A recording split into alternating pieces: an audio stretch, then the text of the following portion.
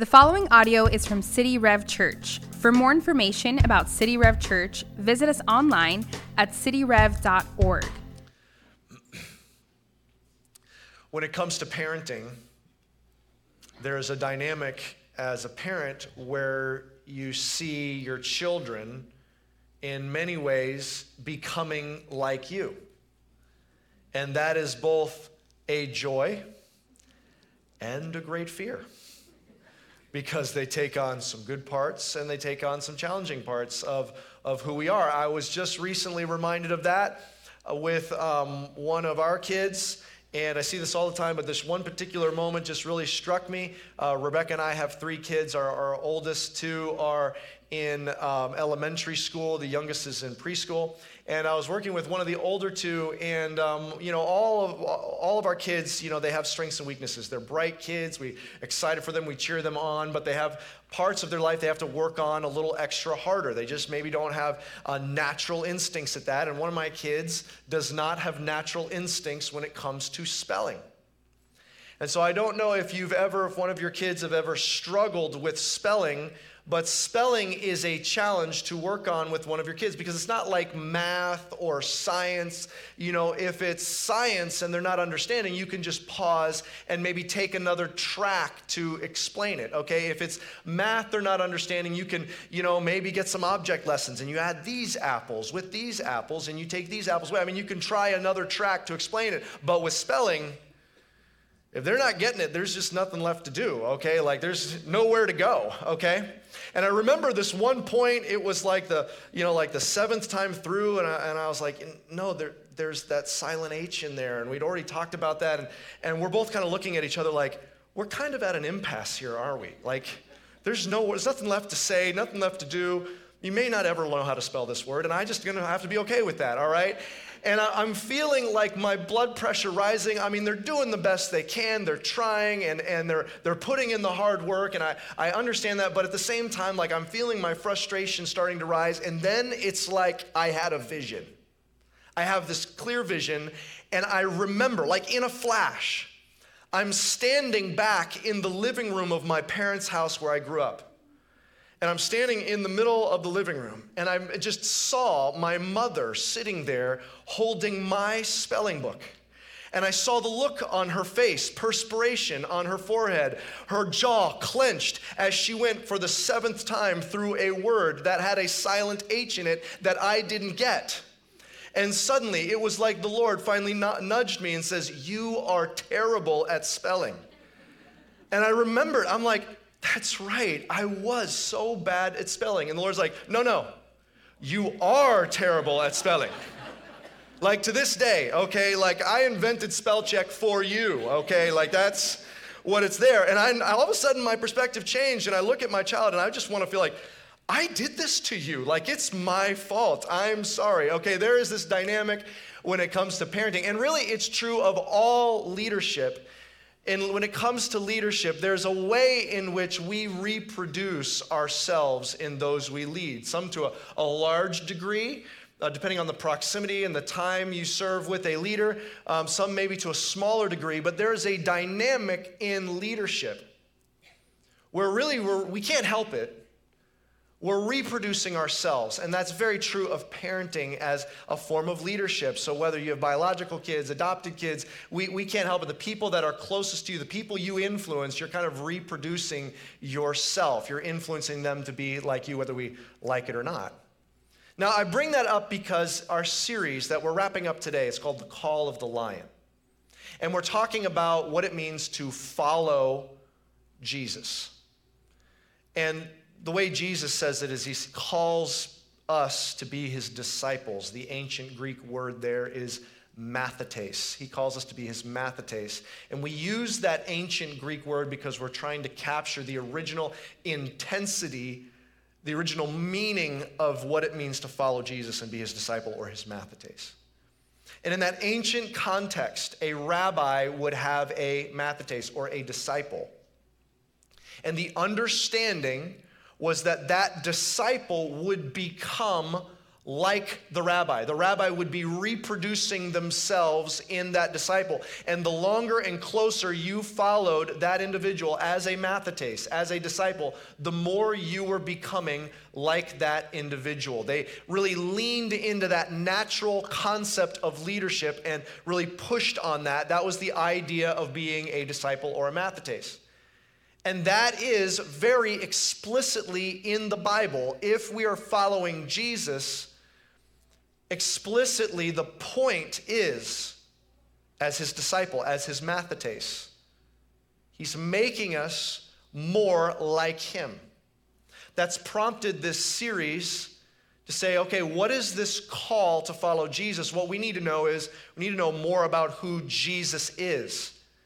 And one of the images we see describing Jesus is he's a lion.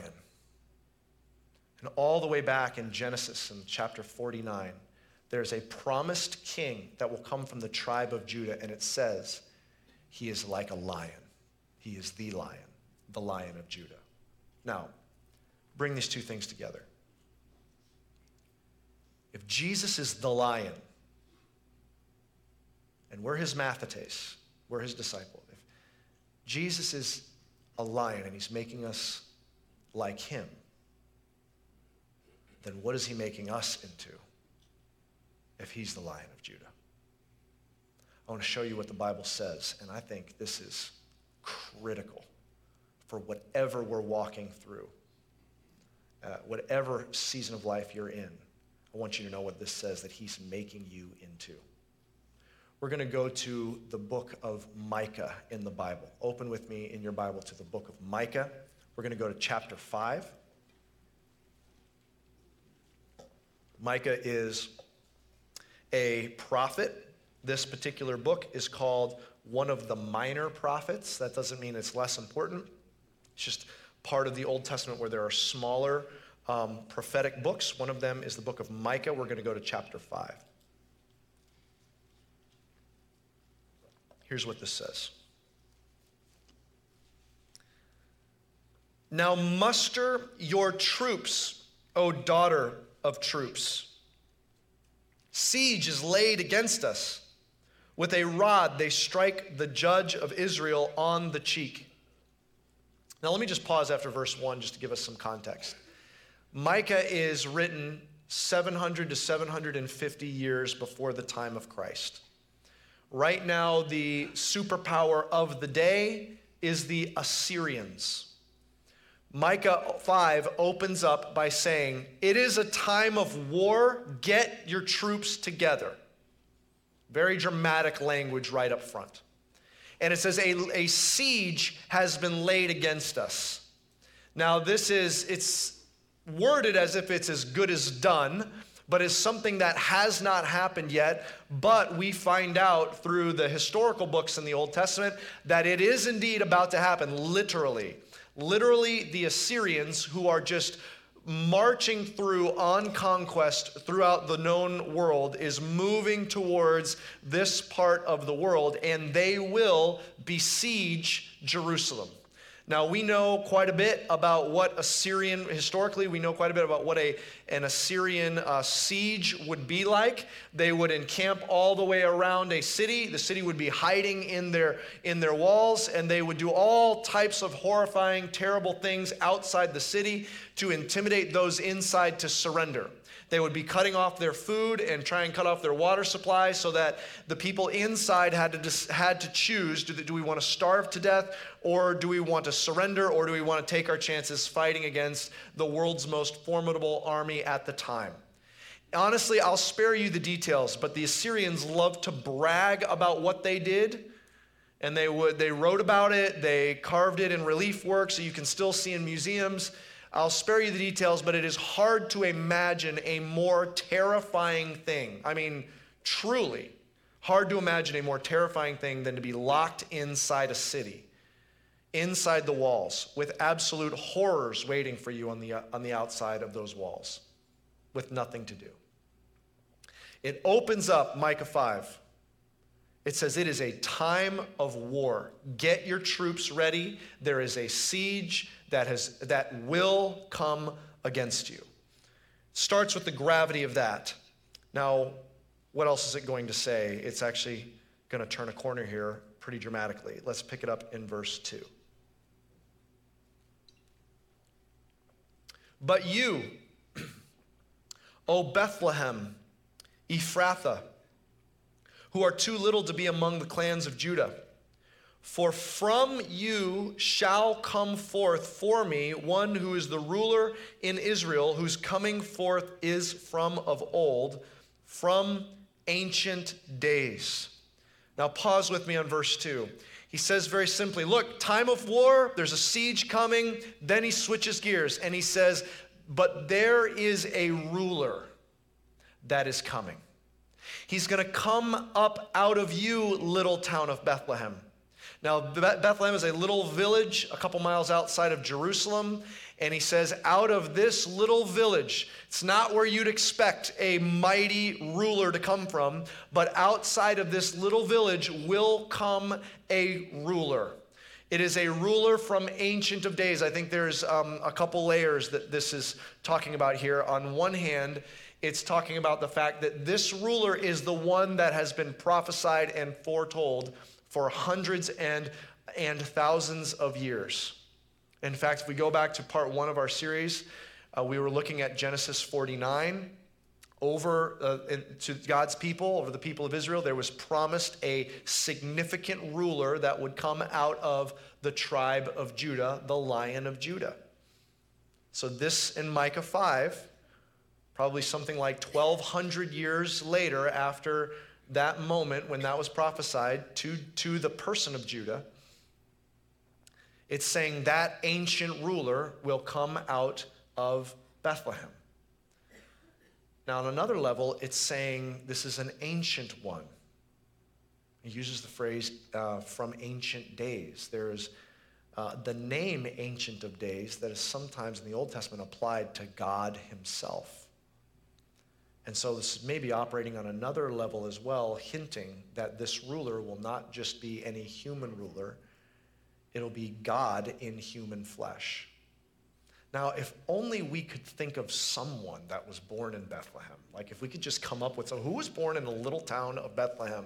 Of course, we will in a few months be hearing the song all over the place, the little town of Bethlehem, because we go most of the year without talking about Bethlehem, and then in December we talk about Bethlehem a lot because that is where Jesus was born. And what's significant about Bethlehem is it's situated within the tribe of Judah. It's actually the town where David himself was from, also where there's a promise that a king would come.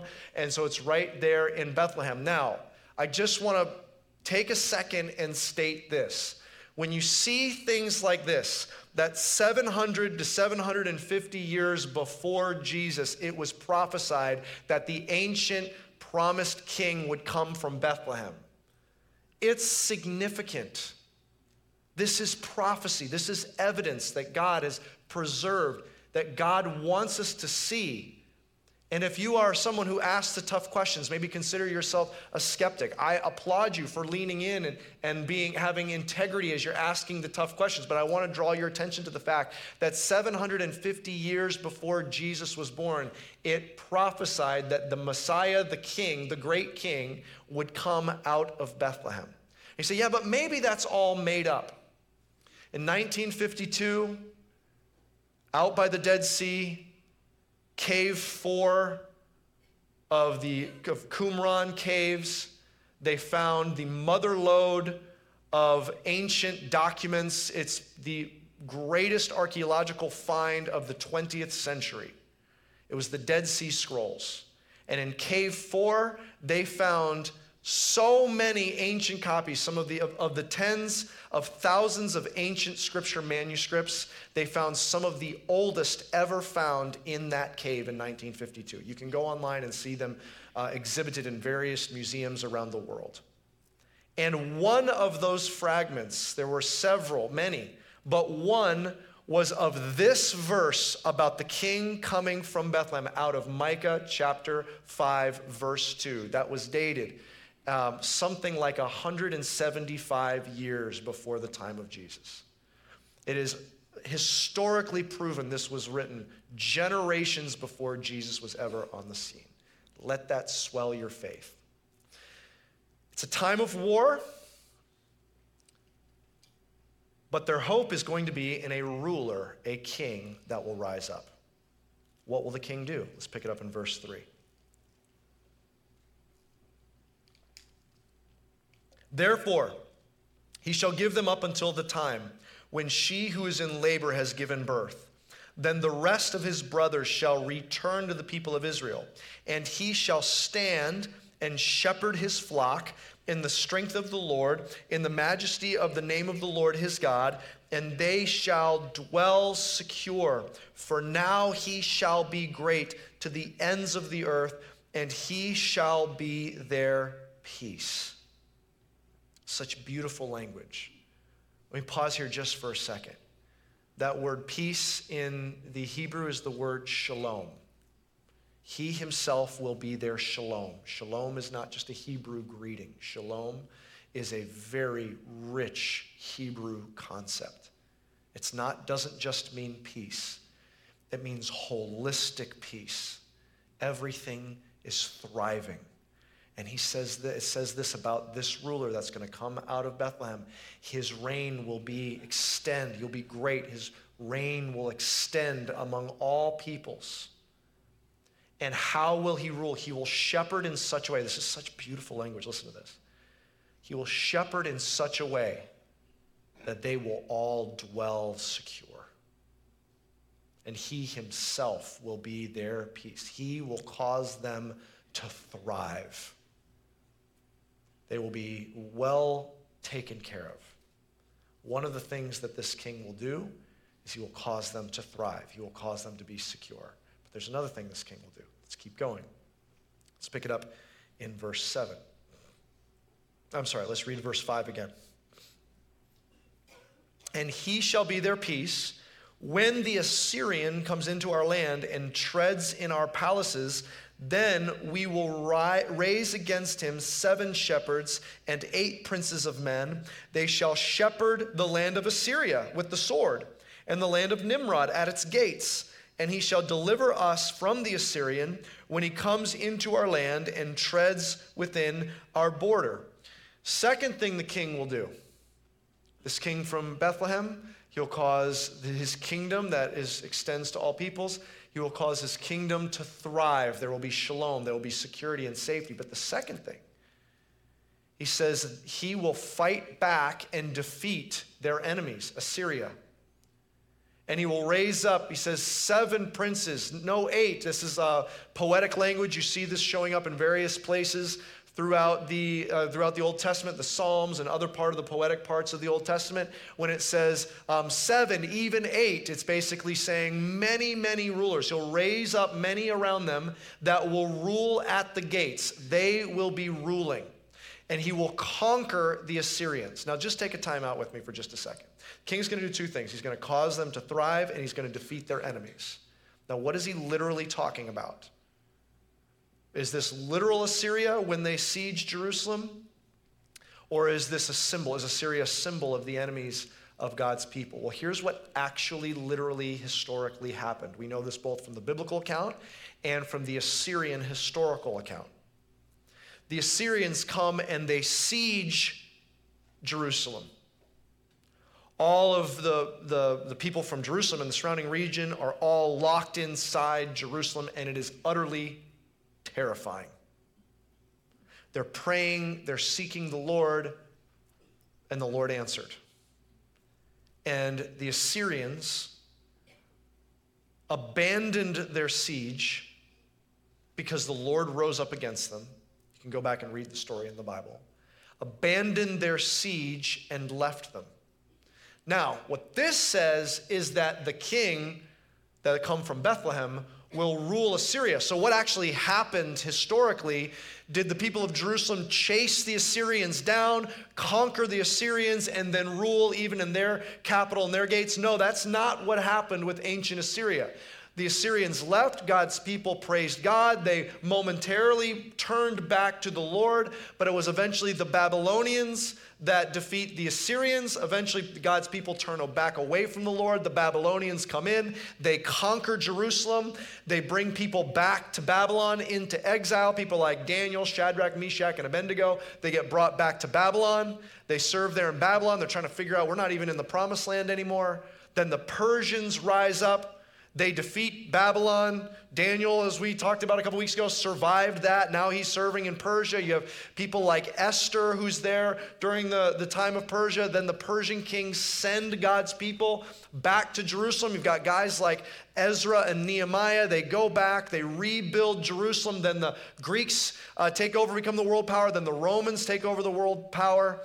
And then there's a prophet that was promised at the end of the Old Testament to declare the way for the Messiah, John the Baptist. And then Jesus. And Jesus sets up a new kingdom. But he's setting up a new kingdom while the Romans are ruling.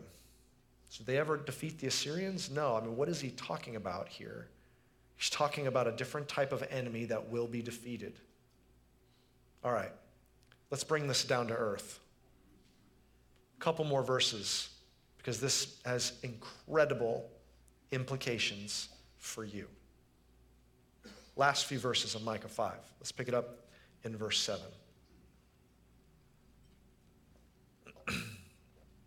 Then the remnant of Jacob shall be in the midst of many peoples, like dew from the Lord, like showers on the grass, which delay not for a man, nor wait for the children of man.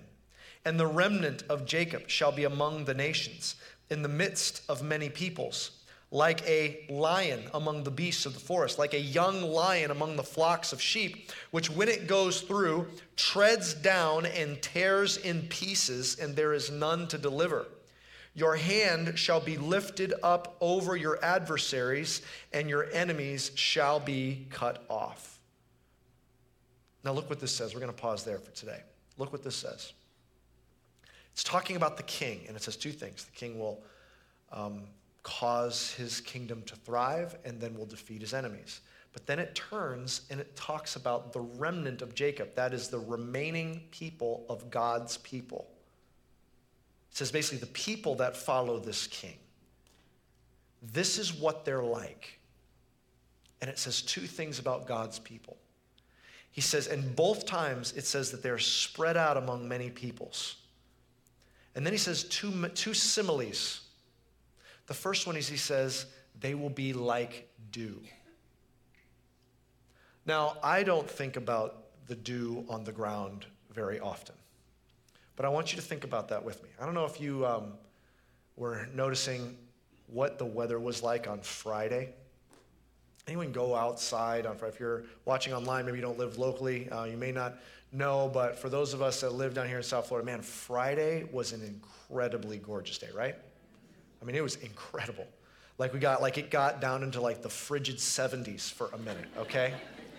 It was like fall is upon us for 5 minutes, you know? Bust out the winter jacket.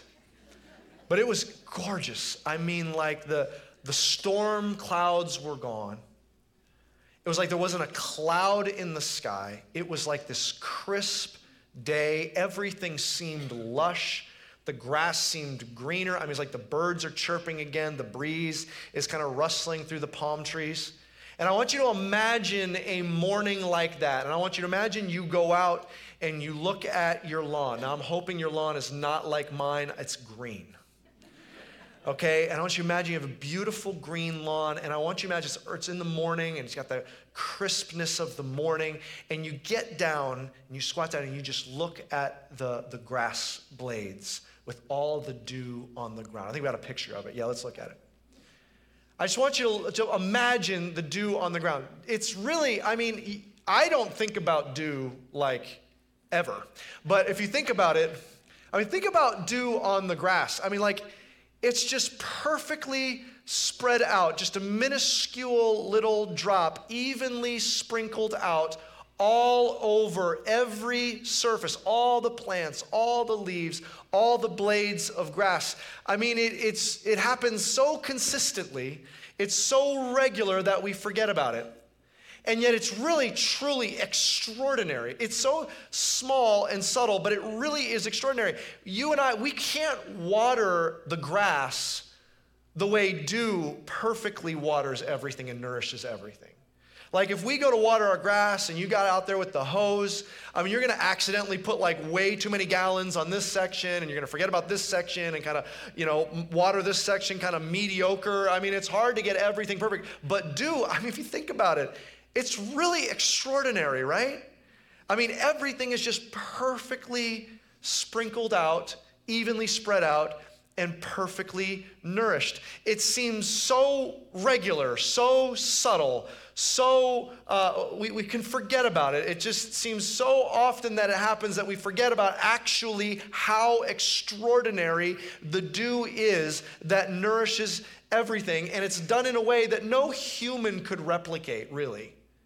God does, and actually talks about it here. It says, no human can hold it back. It's like dew is really mighty. And we don't think about dew as being mighty, but you can't stop it. Like you can't stop dew. I mean, it actually is more mighty than you realize, as subtle as it is. He says the remnant will be mighty like dew. Then he says the second thing. Says the same thing, he repeats it over. He says, God's people will be, again, spread out among many. He says, and I will make them a lion. Talk about like opposite ends of the spectrum, right? Something regular, everyday, subtle, gentle, delicate like dew. And then something terrifying and ferocious and violent like a lion. And make no mistake, he's not just saying a lion like regal but not violent. Actually, it's not meaning that. Maybe the regal part too, but he specifically says, like a lion that will rip and tear its enemies down. Enemies will be defeated. Now I want you to look at these two things, like dew and like a lion, and I want you to notice, what is this text saying? Let's get the big idea here. In the same way, watch, it's in there.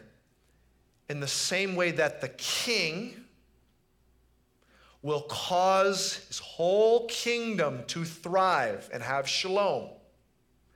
And the king from Bethlehem, this ancient one, this promised Lion of Judah, in the same way the king will secondarily not only cause his kingdom to thrive, but will also defeat his enemies. Now what will he reproduce in this remnant, in his followers, in the citizens of his kingdom? They will be like dew, nourishing wherever they are, causing it to thrive. And they will be like a lion, bringing down their enemy. Do you see that? The Lion of Judah reproduces himself in this remnant. In other words, we've been talking about the Lion of Judah. But the Lion of Judah is going to make his followers like him. Here's what we've been talking about. We've been talking about, who's the remnant? Who are those that are following Jesus? It's who's following the king, who's following the Lion of Judah, following the king that was born in Bethlehem and raised up and who will rule for all time. Who is this remnant that is like the dew? Who is the remnant that is like a lion? It is anyone who follows Jesus, his mathetes, his disciples, and he's making those of us who follow Jesus like himself. Here's what we've been talking about. We've been talking about the idea of being a disciple, a follower of Jesus, and we talked about Jesus is the promised Lion of Judah. He's the ultimate King of Kings. So if you're a mathetes of the King of Kings, that is an all or nothing situation. It's not just, you don't just sprinkle a little bit more following Jesus in your life as one of the plates you're keeping spinning in your life. No, it is all or nothing because he is an ultimate king. We talked about how in the book of Daniel, we get this incredible picture of our rescue from the mouths of our enemies who are like lions, but not the true lion. And so every mathetes, every follower of Jesus, we start by realizing we have been rescued. Our salvation is not something we do. We've been rescued. Last week we looked in the book of Revelation and waiting for the ultimate king, the ultimate one who will fulfill God's plan of redemption. It is the lion who's victorious as a lamb through his self-sacrifice. And as all the elders fell down in worship, we realize a mathetes, an all or nothing mathetes, is rescued. A mathetes is awestruck. And what we see today, every mathetes, every follower of Christ, everyone who is in the kingdom of King Jesus, he has a mission. He is sending you on. He is making you like something. He is making you like dew. He is making you like a lion. In other words, it's not that we have something we're trying to make ourselves into and asking Jesus to help. He has an agenda of what he's making each one of us into. It's two things. Just like him. Let's make this real practical. When it comes to your life, here's the first thing that this says that King Jesus is making you into. He's making you like dew, which means this: you are perfectly placed. You are perfectly placed wherever you're at right now to bring nourishment to your city. You are perfectly placed right now to bring nourishment to your city. Dew is mighty in the aspect that no human could possibly be that thorough and intentional. And God's saying, that's what he's done with you. He's placed you in the neighborhood that you're in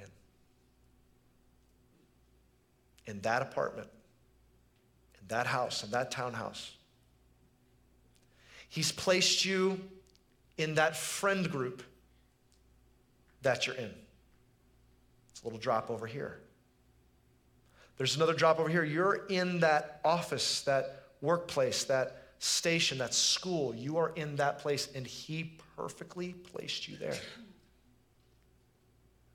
You're in the family that you're in. He placed you there. There's a particular Publix that you shop at. He placed you there.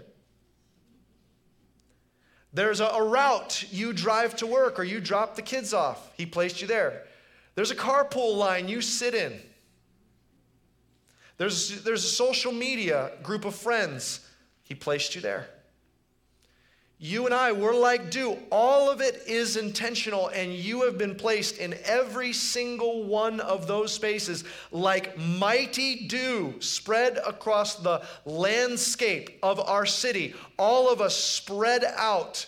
Why? To bring nourishment, to lift up, to water, to make the dead places alive in that exact spot, in all of those spots that you've been placed.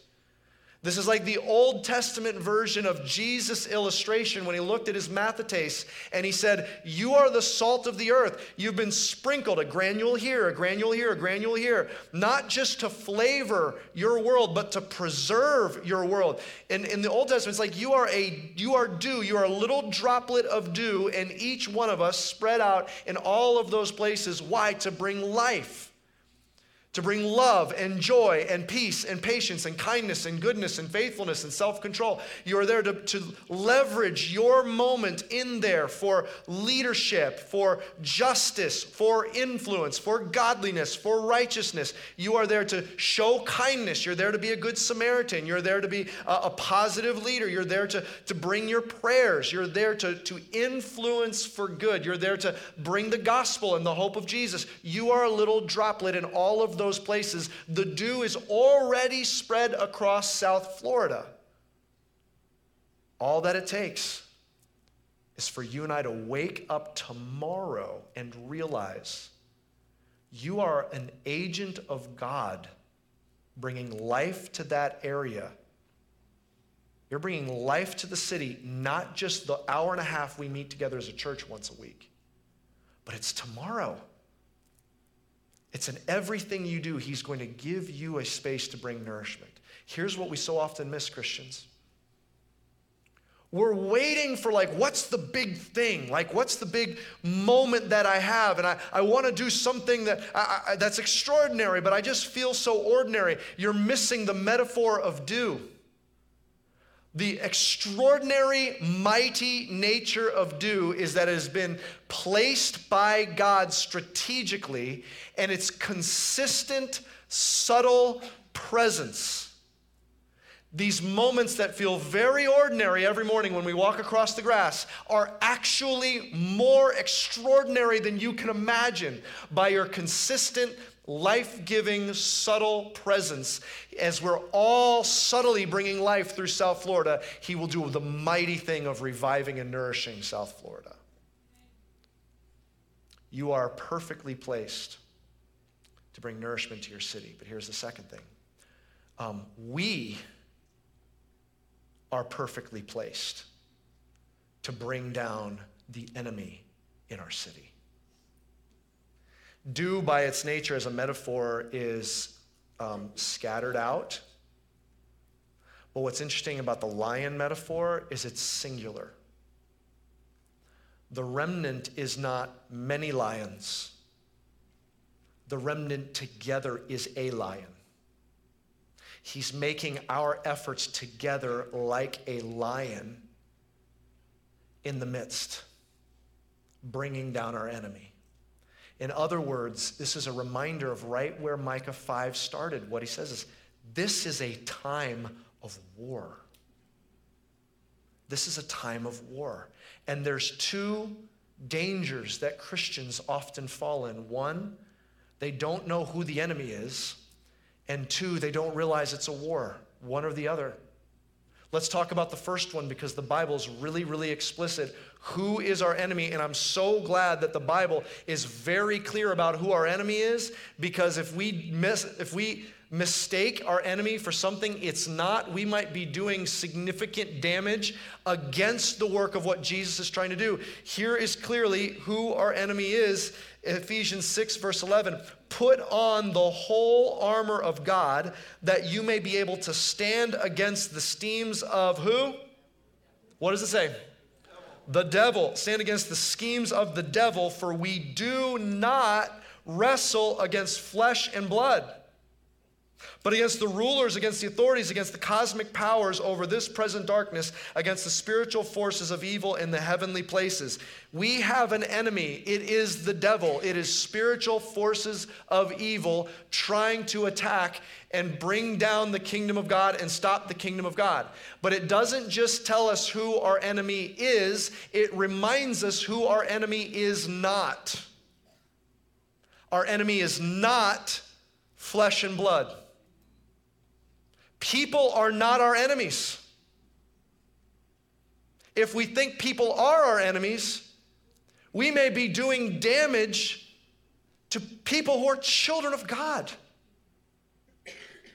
That's friendly fire. So enemies are not people. Your enemy is not your terrible boss. Your enemy is not your neighbor who broke your lawnmower. That's not your enemy. Your enemy is not that friend who stabbed you in the back. Your enemy is not that family member that you're not on speaking terms with. Your enemy is not that coworker who has differing political views than you. Your enemy is not a political party that has differing views than you. That's not the great enemy we need to defeat, that you need to defeat. The enemy is not flesh and blood. Those are all that we just mentioned, children of God that God loves and wants them to be reached. Our enemy is the devil. The powers of the dark forces that are trying to hold back the kingdom of God. That is who our enemy is.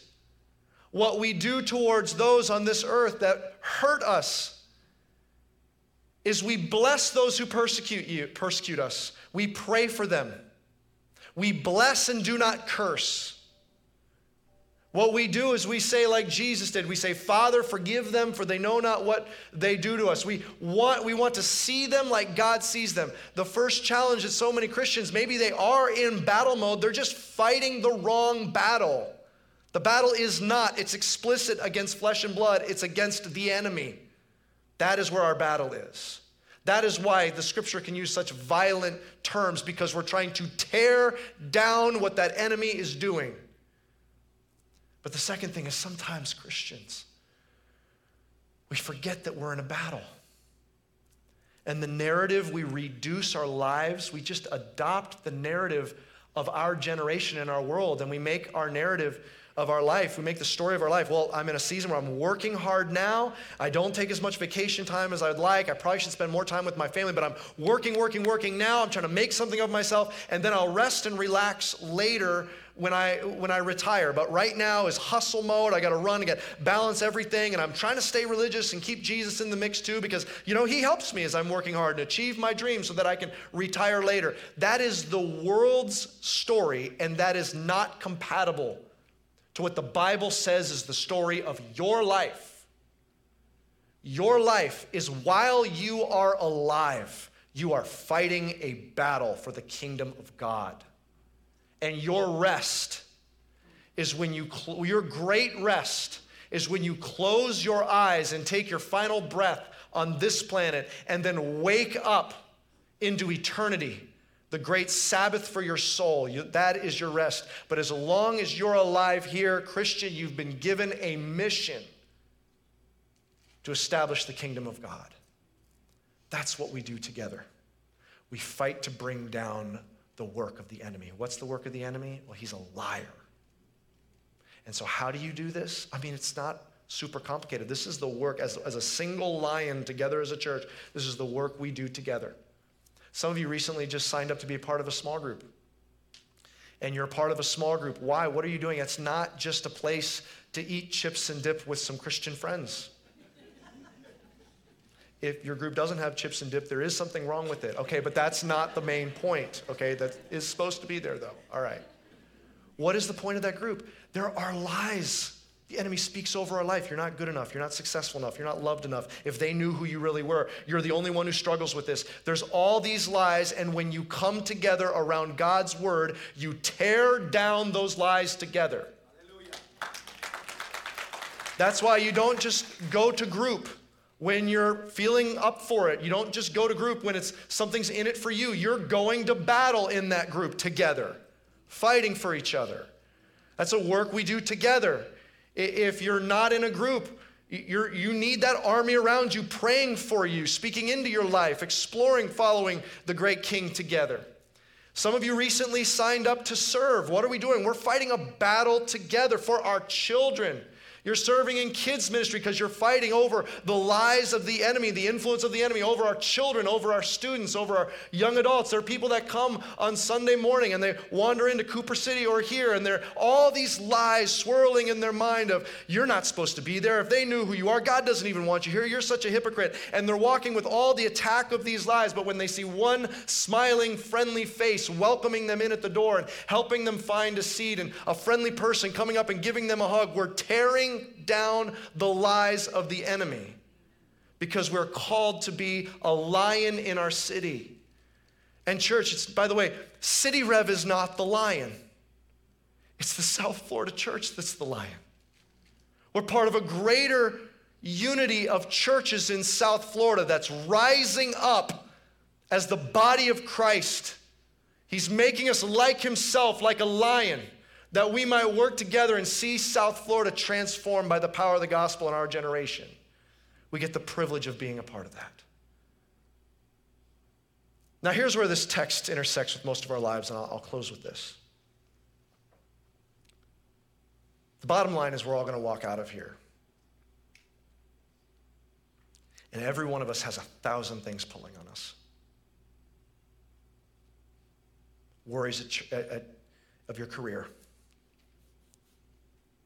worries about your kids or your grandkids, financial worries, how am I going to pay for this?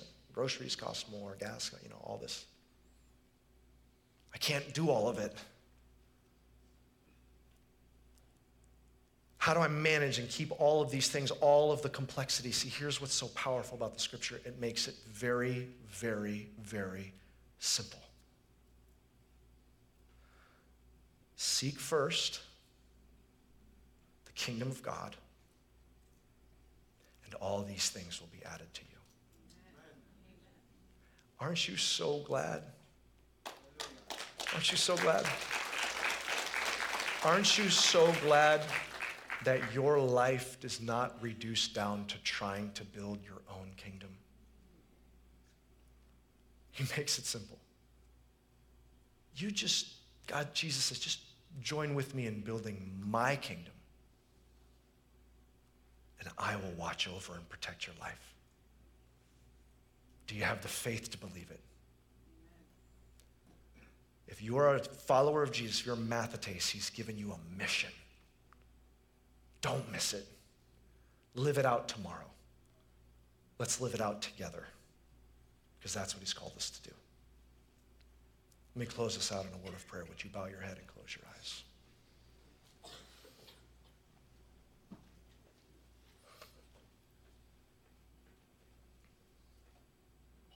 Some of you are here, and today is the day where you go from knowing about Jesus, liking Jesus, aligning yourself with Jesus, to stopping everything and making Jesus your king.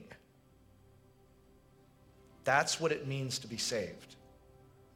Jesus is your Savior and your Lord, your Savior and your King. Make Jesus your King today. And if you want to surrender to him, I want to just lead you in a simple prayer with your head bowed and eyes closed. Just, if you're watching online or at Cooper City or you're here, just make this your prayer. Just silently say this to Jesus. Say, Jesus, I make you my King. Thank you for rescuing me. I want to follow after you. I believe you saved me by the work you did. I make you my Lord and my Savior. In Jesus' name, amen. Hey, if that was your prayer just then, what I want to encourage you to do, if you're watching online, you can go to cityrev.org/faith. If you're here, you can just grab your cell phone, go to cityrev.org/faith. We're going to mail you a Bible. That's what those questions, when you go there, are going to ask you a couple questions so we can mail you a Bible. We want to do that this week. If you're here, one step even better is you can take your Get Connected card. You can go to the front lobby. We'll put a Bible in your hands today. Make this the day that you celebrate Jesus as your King. Church, we're going to close with a song. We are going to celebrate that as we go out into our mission, Jesus is behind us. He's for us. He's already won the victory. He is pushing back the darkness. Can we celebrate that today? The light is shining into the darkness, pushing it back. Let's stand as we sing together. Thanks for listening. For more resources and to check out other teaching series, please visit our website at cityrev.org. If you would like to speak to somebody about beginning a relationship with Jesus or ask any questions you have about this teaching, you can email us at podcast@cityrev.org.